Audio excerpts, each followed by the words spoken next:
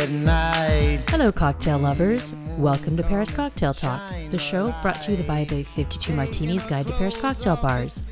I'm Force Collins, and I'm here to talk to you about the trends and traditions of drinking in France. And I'm really very excited about this month's episode because it's a subject that I find personally very interesting. We're going to be talking about French vermouth. And of course, I'm interested in vermouth because I love martinis, and that's a really integral ingredient. And vermouth has had a really important effect on cocktails in general. You know, when vermouth was introduced to the U.S., it really kind of changed the direction that cocktails were going in. So I'm really consider myself lucky because I've got an expert on the show today to talk a little bit more about this. It's François Monti, who is a Madrid-based Belgian drinker, but he also writes. He is the author of 3 books, including El Gran Libro del Vermut, which I'm guessing is Spanish for the Big Book of Vermouth, and he's an authority on aperitivo culture and aromatized wines. His writing has been in many publications. In 2019, he was one of the 100 most influential people in the bar world, and he's also the World's 50 Best Bars Academy Chair for Spain and Portugal. So welcome to the show, Francois. How are you doing? I'm doing fine. I was listening to my bio. I thought, wow, this sounds more impressive than my life actually is. But, you know, not very happy to be with you guys. Not true.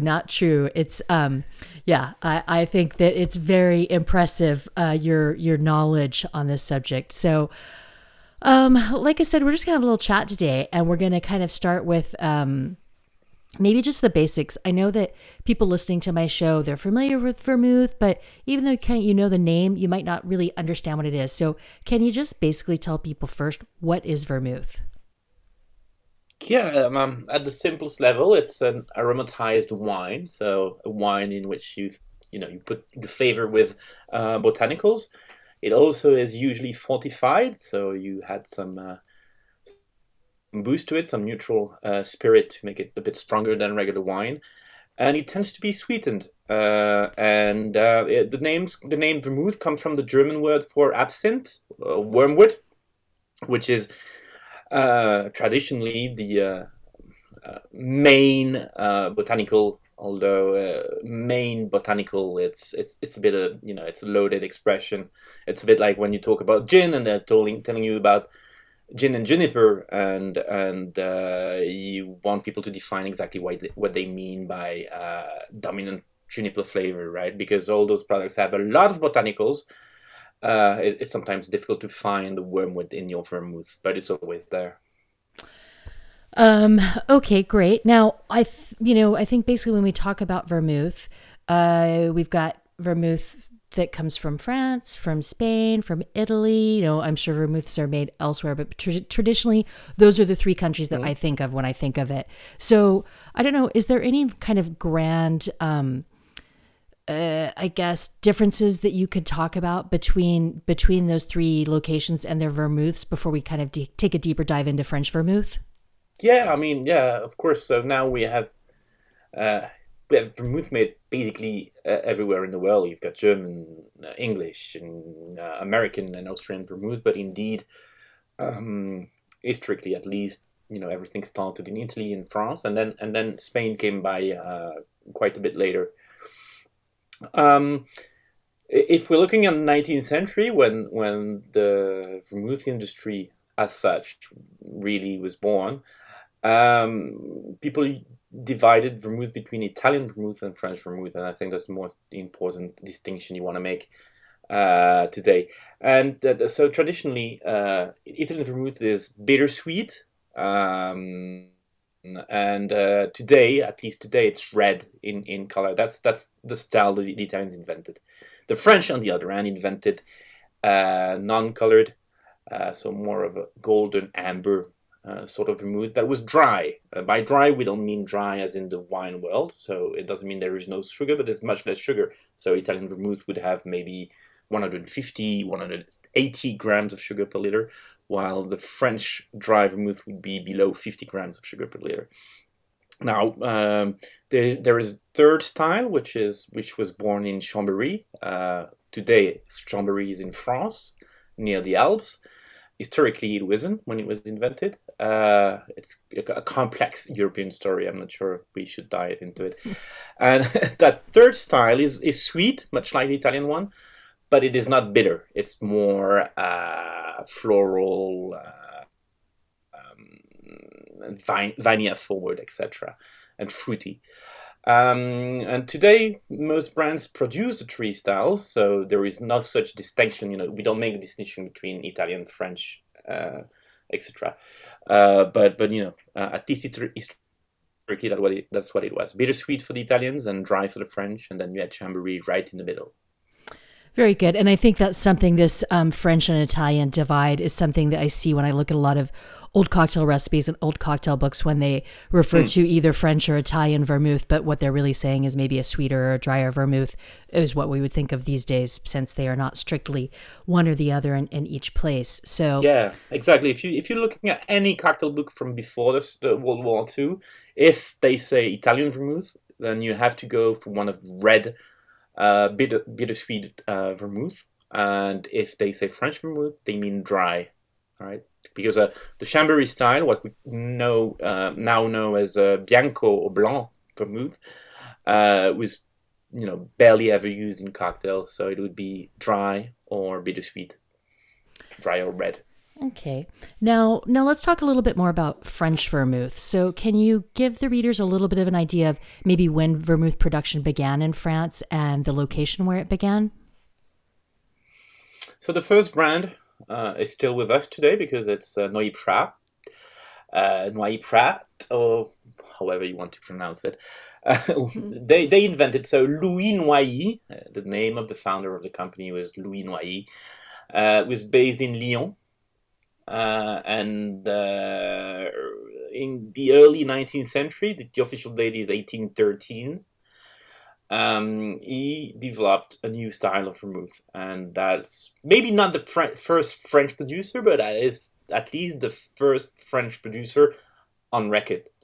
And he was also the inventor of the style which is discussed, the dry style of vermouth that became the mainstream style for French producers, but not the mainstream style for French consumers, which is something we might want to talk about. I do want to talk about that because I find that also very interesting, but I will hold off and not get ahead of myself. So, okay. So Noilly Prat, it's still produced today.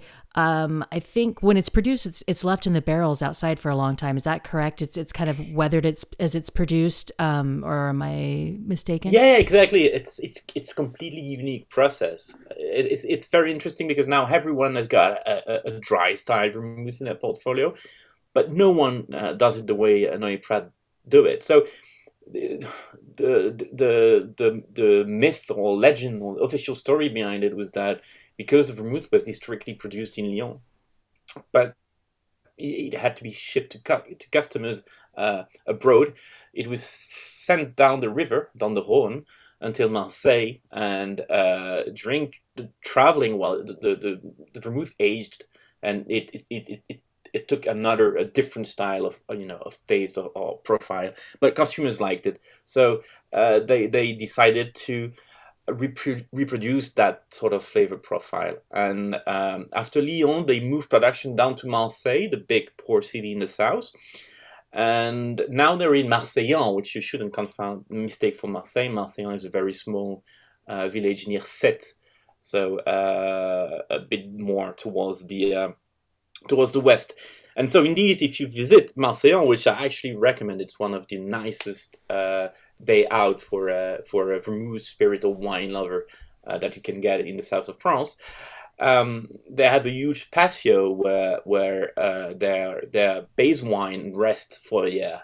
The barrels are very old barrels, so they don't give off barrel flavors. But because they're outside, they get all the winds from the sea. It's very close to the sea.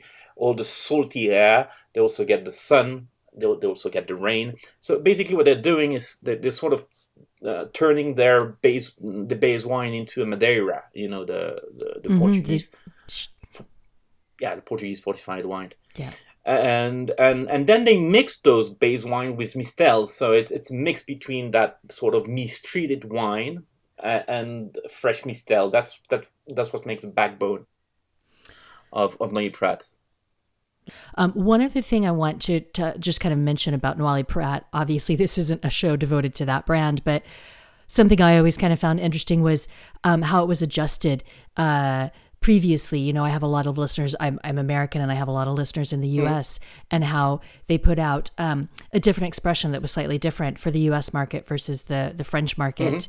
So I think it's kind of interesting how these things have been tweaked for different palates culturally, but yeah, it's always been, so if you can say, you know, it's always been the case for all aromatized wines where you want to sell on the market, and there is always a smart ass exporter who's telling you that he knows stuff better than you do.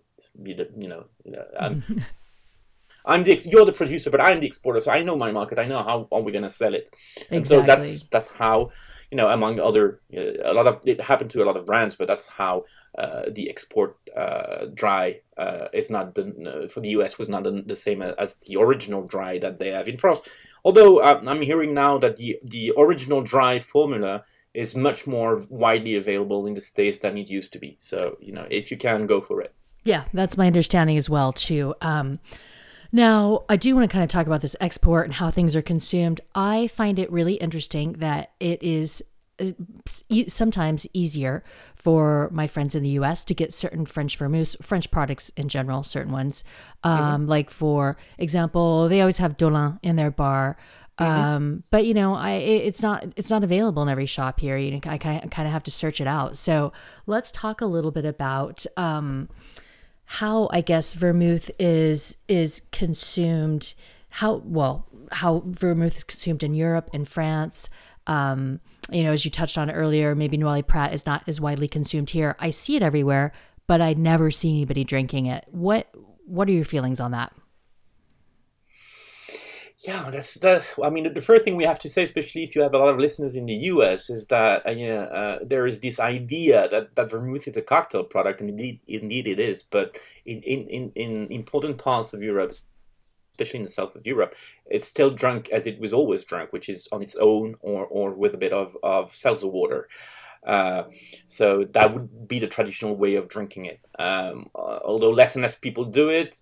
In Spain, for example, that's still the way most like probably 95% of vermouth drunk in Spain, and Spain is one of the biggest market in the world for vermouth, is drunk straight, not in cocktails. So that's one big difference, and that's something that I think a lot of people have trouble with. They don't actually know what vermouth tastes like on its own, and I would encourage anyone who hasn't had a taste of vermouth straight to have it, because it's nice, it's complex, got a lot of different flavors, and it's low in alcohol, so it's quite good for fitting into current trends. As for the French style of vermouth, the irony of, if again we're talking French style of vermouth, we're talking dry vermouth. We can talk about Chambéry after that. But Chambéry is so Dolin, the brand you mentioned before, is coming from Chambéry. Those are the guys who invented the Chambéry style all those years ago. But I mean, the main French style is the dry style. So Noilly Prat, but also, of course, Dolin also makes a dry style of vermouth. And the irony was that the French never drank this on its own, like really, really straight. They don't really drink it in cocktails. But when it was big, when Noilly Prat was really something that you would drink and order in cafes and in brasserie, you'd order it with a bit of syrup, maybe gum syrup, maybe lemon syrup, or liqueur, like a cassis liqueur, for example. And you put a bit of that, a lot of vermouth, and then you top it off with sparkling water. And that is the way it's always been consumed. And that's one big difference between traditional vermouth consumption in Italy and in France. In Italy, they drink it straight over ice with soda sometimes. In France, they'll always mix it with a touch of a sweet product. That's the big difference. But this has been gone for a long time now. As you know, Forrest, you being based in France and having lived there for so long, when we're talking about aperitif culture in France, people would have rosé wine and they would have pastis. They're not going to have vermouth, and much less dry vermouth. So that tradition of that side of the French aperitif of having dry vermouth with liquor or syrups and sparkling water uh, disappeared almost a century ago, which is a shame because it's a beautiful way of enjoying those products. But that's the sad reality of it. People forget that, but in the '60s, uh, together with pastis and beer, the most popular aperitif in France was whiskey soda. Um, so this is like what we're fighting against when we are trying to defend or put forward the French aperitif tradition from a century ago. So, I mean, I absolutely agree with you. Nobody's drinking vermouth, which is a shame. I hope to see it kind of take on a new life in France. But so I wonder what kept the French vermouth, what kept it going, since I don't see people necessarily drinking it in that sort of traditional way. For so many years, people weren't really using it in cocktails in France. I mean, not as we are now, sort of with this cocktail renaissance. So what were people doing with it? Okay, so there are two aspects to consider here.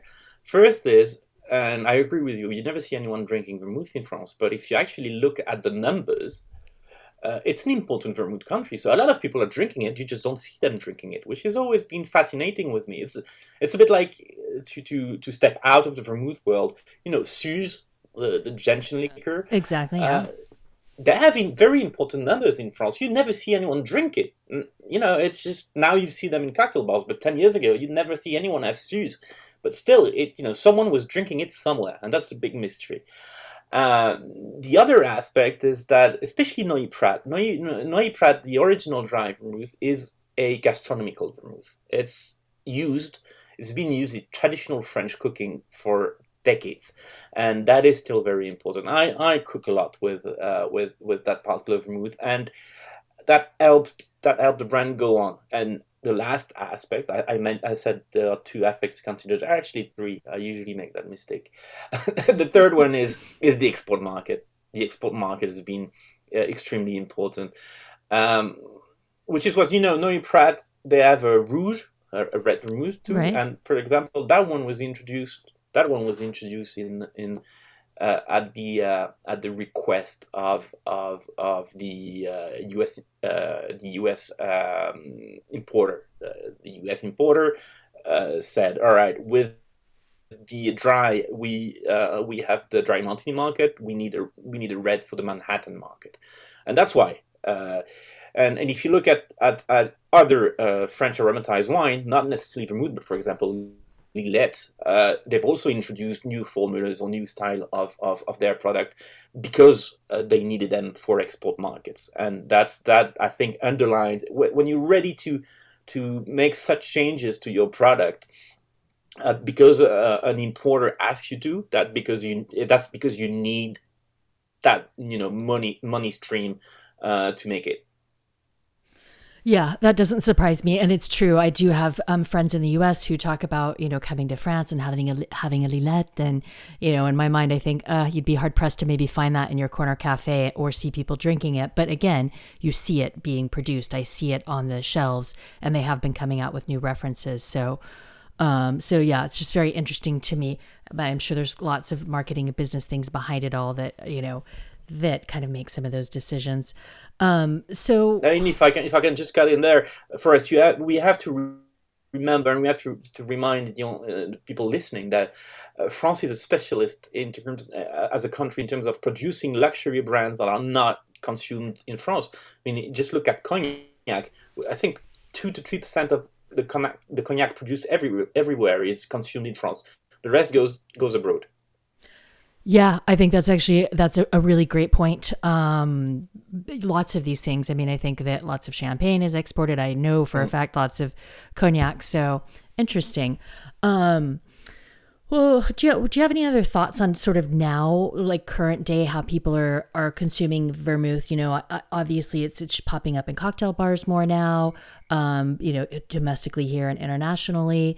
Any other kind of thoughts on the current or future trends of how we will be drinking French vermouth? Yeah, I mean, cocktails remain very, very important. Although, as you perfectly know, the the cocktail niche on many markets, obviously not in the US, but even in France where there is a big cocktail train, it's actually a small niche. You're not making a lot of volume with it. So for all the brands right now, the focus is on trying and open up uh, the market and try and make sure that their products are being consumed in different settings and different circumstances. And you would not be surprised if I tell you that most of those brands are now trying to position themselves on the spritz segment, which is drinking outside in the afternoon, dreaming that you're on the Mediterranean coast. It's difficult with dry French vermouth because there is a lack of sugar into it. But if we are moving into, for example, well, Lillet is not a vermouth, but that style of product, or Dolin, the Blanc, the historical reference they have in their portfolio, which is the white, the sweet white one. Those products can be used in spritz-like serves. And I mean, if you're adding other liqueurs and sugar, even a dry vermouth can be used in a spritz style drink. And so that's where all the efforts are being focused at the moment. Is trying to convince people to drop Aperol and move into the vermouth world. It's easier to say than to do it. It's easier to come up with the idea in the marketing departments of big spirits groups. It's much more difficult to convince people to actually swap one ingredient for the other.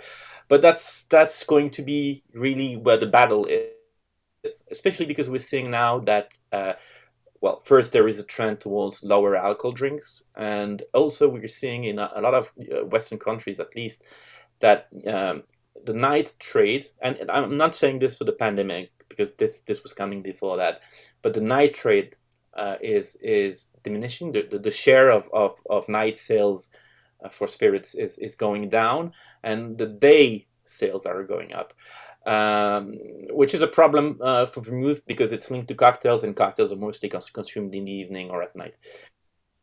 And so a lot of the focus will be on trying to develop a sort of day drinking culture in which obviously you're more likely to drink something vermouth based than an old fashioned. Yeah, I mean, I think that's interesting for for marketing towards the daytime. If there could be sort of a shift towards a spritz, and I'm not against that. I like a spritz. I like something that's a little tall, like not so strong, and it is nice for the day. So, yeah, well, I mean, but also it takes a lot of marketing behind that. Aperol Spritz didn't just pop up and one day everybody loved it. It followed all of the branding that was going to the bars and things like that. So, I mean, I think that there would have to be a lot of work behind it to, I don't know. Well, I guess either there would have to be a lot of work from one brand behind it or some sort of a collective attempt on the part of the vermouth companies together, some sort of a collective attempt to kind of, I guess, push that idea into the minds of the public, the drinking public, sort of a vermouth spritz. But I like the idea of a vermouth spritz, so hopefully we'll see it more. Yeah, but I mean, maybe I sounded a bit negative, saying, "All right, it's a tough order. It's difficult to reach that goal," because what we're seeing is that vermouth as a category is growing tremendously. We're talking about 5% growth year on year globally, which not many categories can say right now. It's so the future is bright. Let's keep it at that. Okay, I like that. That sounds positive. I mean, we never know, but I like the thinking positive. This is going really fast, and I am kind of almost at the end of our time. So, is there something else that you feel important to add? Ooh, again, there's so many things that we could share. I think we spend a lot of time on dry vermouth, and I think it's interesting to to look at the Chambéry brand you mentioned before, the Dolin, because that third style, because of course Dolin is really well known for their dry in the US at the moment, and everyone knows red vermouth, but the style we always forget is that sweet white, what the Italians call bianco, what the French call blanc, or what people who don't speak French would call blanc. That style of vermouth for me is really interesting. It's got lots of potential. It's really nice, fresh, so you can have something very light with it. But it also works very well with a lot of different spirits. I like how it works with, for example, tequila or cachaça or agricole rum. All those spirits that really don't really work that well with dry or sweet red work really well with Bianco, and I think a nice Bianco, Blanc, whatever you want to call them. There are not so many around. There are not that many brands who are doing it really well. But when it's done really well, I think it's got loads of potential, and I'd encourage everyone to have always a bottle in the fridge to play around with. I think that's very good advice. And also you make a good point right there. I think a lot of people listening to me, they are big cocktail drinkers, so they probably realize this. But those of you, just in case you don't, public service announcement, you should keep your vermouth in the fridge. It keeps it fresher. Don't just let it languish on the bar and stay warm and kind of go off. So exactly. That's 75% wine in a bottle of vermouth, so you really need to take care of it, or you need to drink it very fast. Yep. Also, that works as well if you don't have refrigerator space. So I know a lot of my listeners in Paris have very tiny fridges. So yeah, you know what they're doing more? I think in the U.S. I've seen some of the half bottles coming out, which I think is a great idea. I don't understand why they're not doing that more. For the smaller, like I don't know, 350 ml or something. But anyway, all right, I'm moving into new territory and we have to get to the cocktails. So would you like to share a cocktail of the month with the listeners?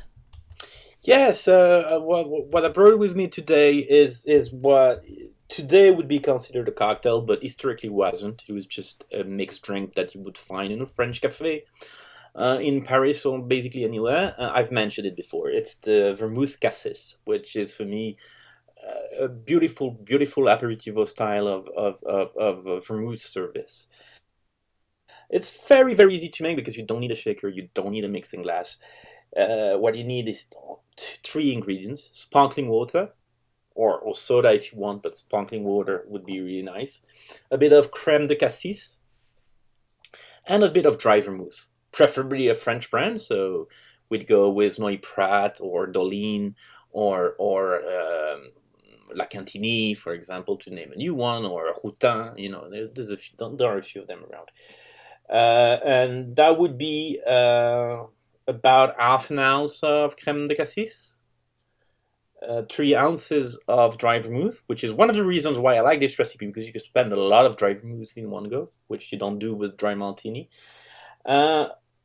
You mix those 2 ingredients, fill the glass, which, whatever glass you have, whatever, not a tall highball glass, more of a water glass or something like that. You fill it with ice, and you fill it with sparkling water, twist of lemon, and you're ready to go. This is especially nice if the weather is nice outside, and because it's light in alcohol, it's extremely sessionable. If you wanted a bit sweeter, a bit more cassis, then you just bump up the crème de cassis to 3/4 of an ounce, or you take it, a notch down if you want it less sweet. But for me, half an ounce is really where the sweet spot is. I am really glad that you brought that cocktail up, or that drink up. And it's something that I actually, I spend a lot of time reading through old cocktail books, old French cocktail books. And it's something that, you see regularly from, decades ago, this vermouth cassis.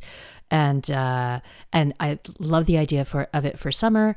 And you've inspired me. I'll be drinking more of those in the near future.